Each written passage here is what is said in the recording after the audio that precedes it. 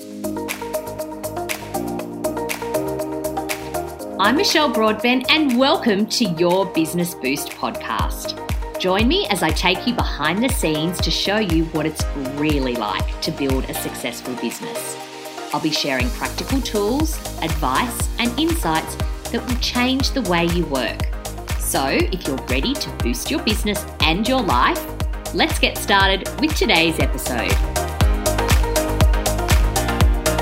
Hello and welcome to today's episode of Your Business Boost podcast. So today I am going to share a story with you, something that I have done that has had a really big impact on my business, and I have given it time to land and settle and space to get all of the learnings from this thing before I was going to share it with you guys, because I love sharing things that have been impactful in my business or my clients' businesses in this podcast, in the hope that it gives you some inspiration around things that you can do in your business to boost it, because that is what we're here for, to boost your business. So the big thing that I have done is I have finally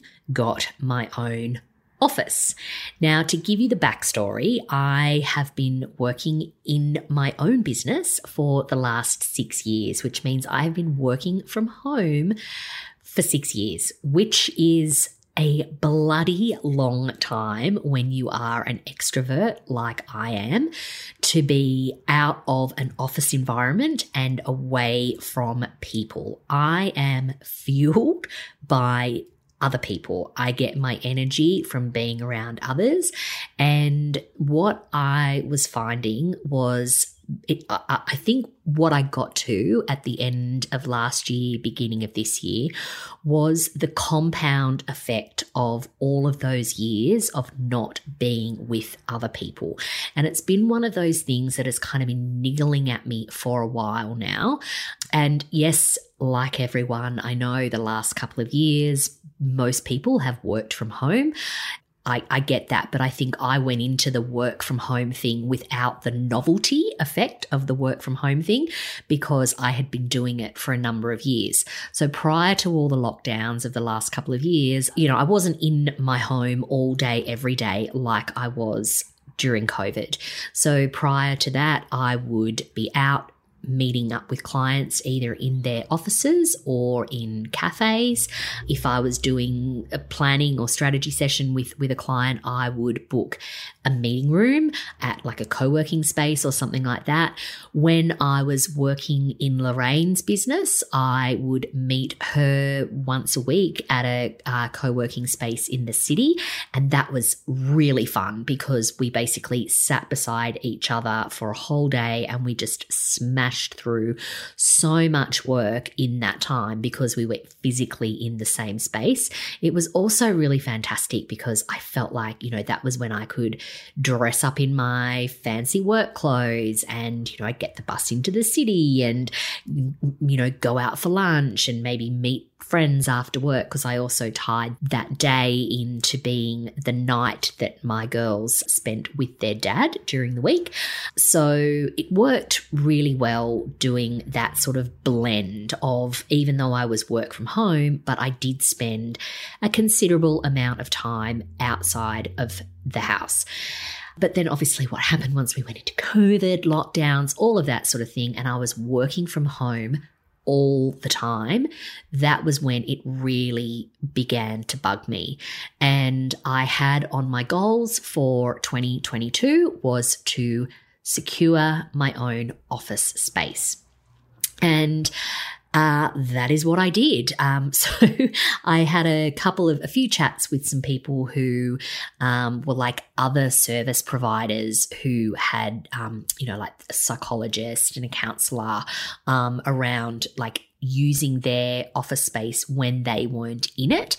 And it would have been perfect. It was a really beautiful space, except that I was working from someone else's office. And the issue that I have, which I know so many people have, is that I don't have a separate room in my home that I work from. I don't have an office that I can, shut the door on every night when I finish work.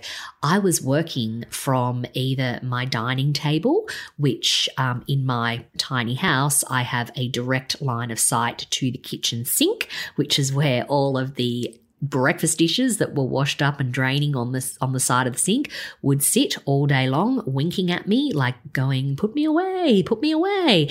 And then I would look out the window to my left and I could see the clothesline, which was covered in clothes. And I'm thinking, I wonder if they're dry yet. Should I go out and check them? Do I need to bring the washing in?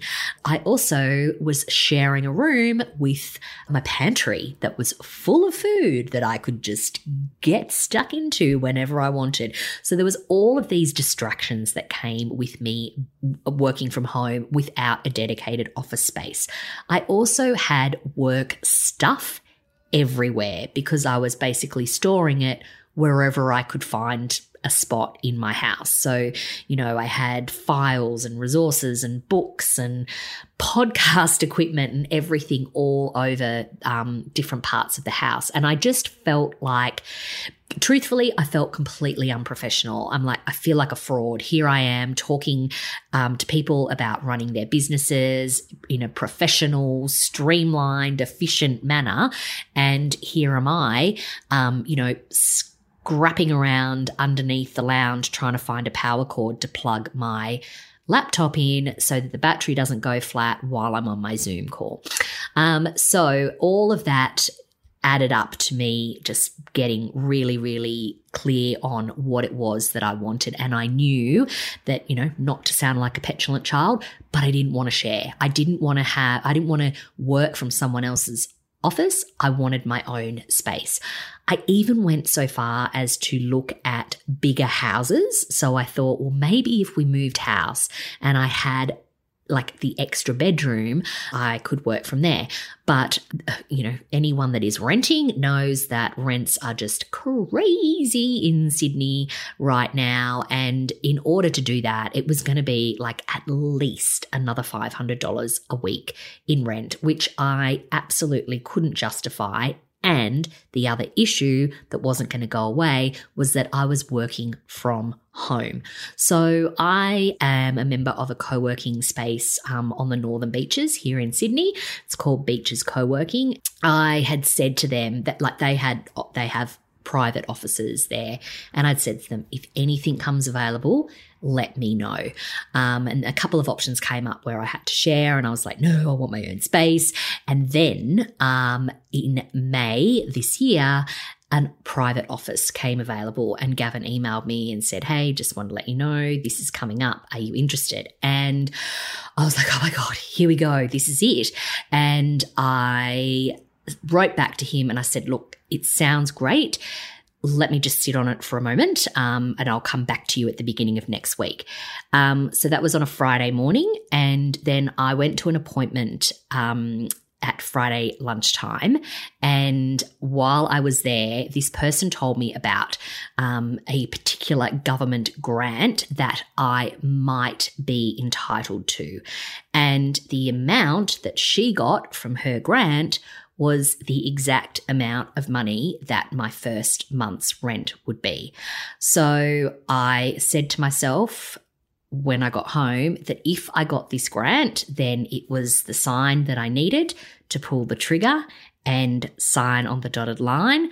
Lo and behold, filled in the forms online, and 20 minutes later, the money was in my bank account, the exact amount of money that I needed to secure my office. Now, this is not a made-up story. I know it sounds very, very woo-woo, but I really, I'm a very practical person. I really am. But I also I'm also a bit woo-woo in that way. And I believe that things, they do happen for a reason. Things come to us for a reason. And this money, which was so out of left field, like it was nothing I had ever heard of before. And then, of course, I have since told people about this and they hadn't heard about it either. So it was one of those things that it was pretty secret squirrel. And then it was quite funny. There was sort of like a run of people that applied. And then all of a sudden people were coming back to me and going, I didn't get my money. And I was like, I think probably the government has cottoned on to the fact that we are all claiming this money. So anyway, I am not committing fraud. It was actual legitimate money that was due to me. But yes, I think I'd probably set a cat among the pigeons in terms of getting that grant money. So anyway, I digress. The money arrived in my bank account. I notified Gavin that I was going to be taking the office. And look, it felt so bloody scary when I did it. It was like, because it is a lot of money every single month. And I was like, well, this is, I have to make sure that I keep earning enough to pay my rent. And that mentality did not serve me well in the beginning. So instead of me looking at this as a way of kind of leveling up, and I did look at it as a way of leveling up, but I think I went into it with a bit of a sort of scarcity mindset, because I was like, well, I just need to make sure that my revenue is up each month so that I can justify the cost. And it was that real kind of robbing Peter to pay Paul kind of mentality. And it wasn't serving me, because then what happened is pretty much signed on the dotted line to take the office space. And I then did not have a full week in that office for probably the first 6 weeks. In fact, there were a couple of weeks there where I didn't go in at all, because as soon as I signed the lease, I had sick kids. Tilly was home from school multiple times. Ruby got sick. There was teachers' strikes. There was, all sorts of stuff going on where I just felt like, oh my God, like I am not getting my money's worth. This was a mistake. What the hell have I made this decision for? Like so many things that we do in our businesses, right? How many times have you shelled out for something, and as soon as you kind of hit the purchase button, you have that buyer's remorse? I was talking to Paul, my partner, about it, because he was so, like, I think out of anyone, he was like the most excited for me, which is quite ironic because, I don't talk about him much, but one thing I will tell you about him is that he is not like, on the excitability scale, he is not high on the excitability scale. I am the one that carries the high levels of excitement for both of us. But he was really pumped for me to get this office space. And he's like, this is gonna change everything for you. You're gonna be able to leave your work at work and come home, and it's gonna make you. He sort of saw it, as did I, of like, the optics, like the outside matched what was going on inside for me. But of course, because I was like panicking about the fact that I wasn't there all the time and I wasn't utilizing it, and that I was blowing all my cash on this office that was empty many days a week, I kind of, got myself into a bit of a spiral about it. But then I gave myself a talking to, and it was actually one of my business buddies that helped me reframe it for me by saying, Michelle, you are not spending money on your office space. You are investing money in your business. And I was like, oh my God, yes, I am. That's right. This is an investment. Yes, okay, it's not going to appreciate or anything like that. But what I have done is I've invested in my professionalism. I am a service provider, and I now have a space in which to provide that service. So that reframe made a really, really big difference and stopped me from panicking every time I would look at my calendar and go, well, I'm not going to be in the office tomorrow. And, it's just going to sit there empty. And so now I just feel like, no, that's cool. That's fine, because the investment has been made. And if I'm not there every single day of the week, that's okay. That's quite fine. So that is kind of the backstory of how I came to be in the office.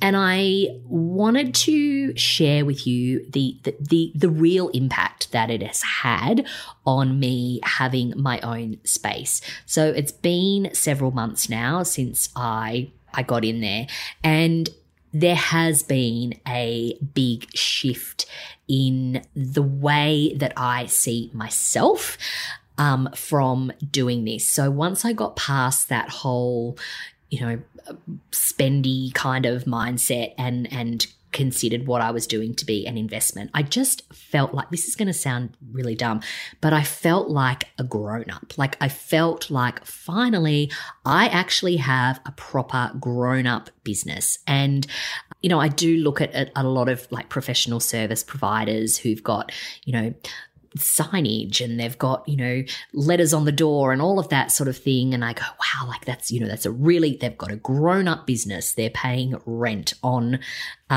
like a shop front. And that is how I'm feeling about myself now. I feel like I've got a proper grown up business, even though, what I have been delivering has been grown up for many years, but that outside matching the inside.